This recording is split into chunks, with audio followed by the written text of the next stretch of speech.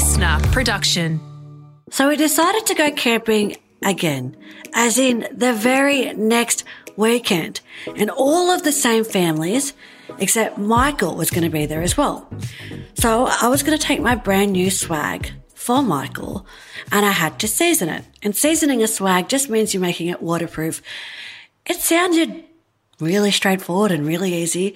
And so I allocated an hour in my day thinking it would give me time to eat my lunch as well. How the best laid plans are foiled. Firstly, I had to erect the swag. Now, this is something I had never done with just me, and it required a lot of YouTube watching, stopping and pausing and rewinding and watching and stopping. I figured out the difference between the head pole and the foot pole. Next, I had to figure out the guy ropes. I have participated in camping activities before. Yes, I have pegged out a tent before, but I have never figured out the guy ropes. So by this stage, 50 minutes had gone. The hateful golden ball in the sky was merciless, beating down on me. I escaped indoors and got a cold drink. Right, I thought, just watch one more YouTube video. You are an engineer. You are capable of figuring this out. In the 58th minute, the swag was erected, the guy ropes were in, and it was all pegged and staked out. Awesome. Now for the seasoning part. I had to hose it gently, like I was washing down a whale. I couldn't let water pool anywhere on the canvas because it would then warp and twist the frame.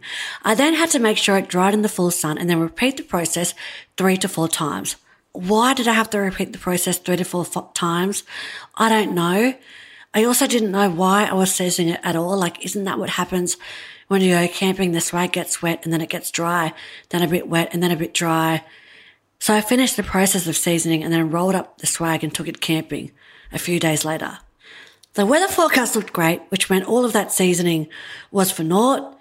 And this time we were going to camp a little closer to home. And so arriving on the Friday arvo, we set up camp quickly and went down to the gorge to feed the wallabies.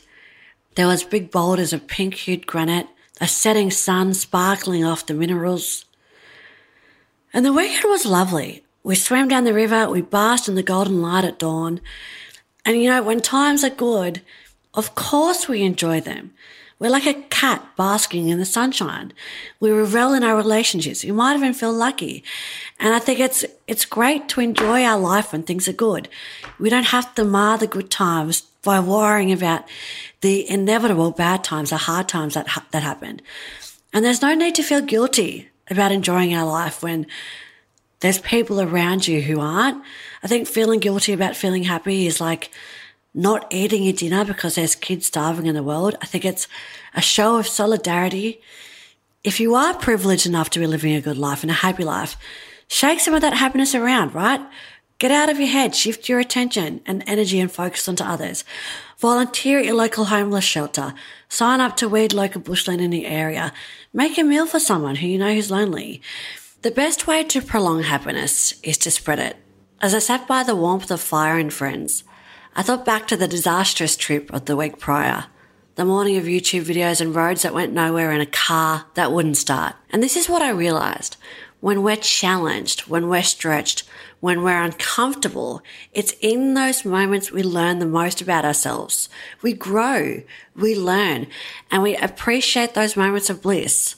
The good times, they ask nothing of us, whereas the bad times, they ask for everything. So let me leave you with this. It's okay to be challenged. Remember that the hard times, they force us to step us and grow. And yes, I know that's uncomfortable, but those things are actually really good for us. And maybe just buy a tent instead of a swag. Thanks for listening to Taria Pitt's Pep Talk. Follow to get new pep talks every day. Listener.